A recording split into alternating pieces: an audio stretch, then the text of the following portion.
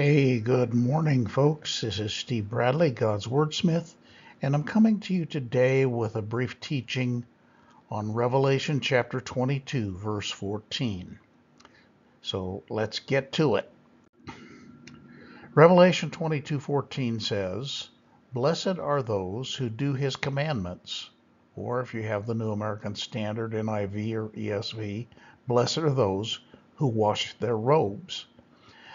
Blessed are those who do his commandments, that they may have the right to the tree of life, and may enter through the gates into the city. But outside the city are dogs and sorcerers, sexually immoral, murderers and idolaters, and whoever loves and practices a lie. Now, as I said, newer versions have a different rendering that goes, "Blessed are they who wash their robes." But if you consider this with some understanding, the two renderings resolve into the same thing.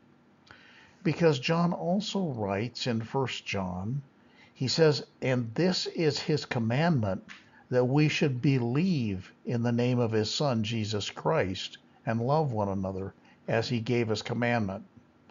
So folks, believing in the Son washes us clean and makes us into a new creation. If anyone is in Christ, it says in 2 Corinthians 5:17, he is a new creation. Old things have passed away. Behold, new things have come. When you believe in the Lord Jesus, he makes you clean, and you become different. As someone once put it, you're clean inside. God heals the awful disease of sin and brings you into his forever family, just as Jesus did the man who was full of leprosy. In the Gospel of Luke, it happened when Jesus was in a certain city that, behold, a man who was full of leprosy saw Jesus, and he fell on his face and implored him, saying, "Lord, if you are willing, you can make me clean." And Jesus responded very simply. He said, it says he put forth his hand and touched him, saying, "I will be clean." And immediately the leprosy departed from him. And that's what happens to you when you believe. The leprosy departs, the leprosy of sin, the evil departs from your soul. You may be the most disgusting person on the planet, but he can make you clean. He can heal you. He can wash your robes. He can make you a new man or woman, and if you ask him, he will. However, there's a counterpoint to this wonderful promise, and it's found in the next verse in Revelation chapter 22, verse 15. Outside, that is, of the holy city, are dogs and sorcerers, sexually immoral and murderers and idolaters, and whoever loves and practices a lie.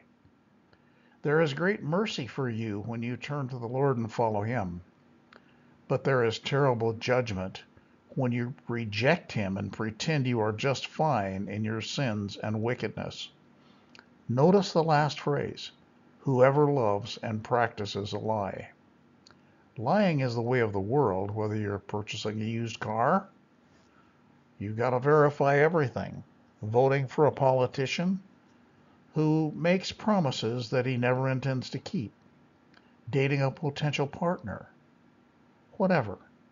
God hates lying. And folks, he himself cannot lie. The Bible says so in Hebrews. However, God loves honesty.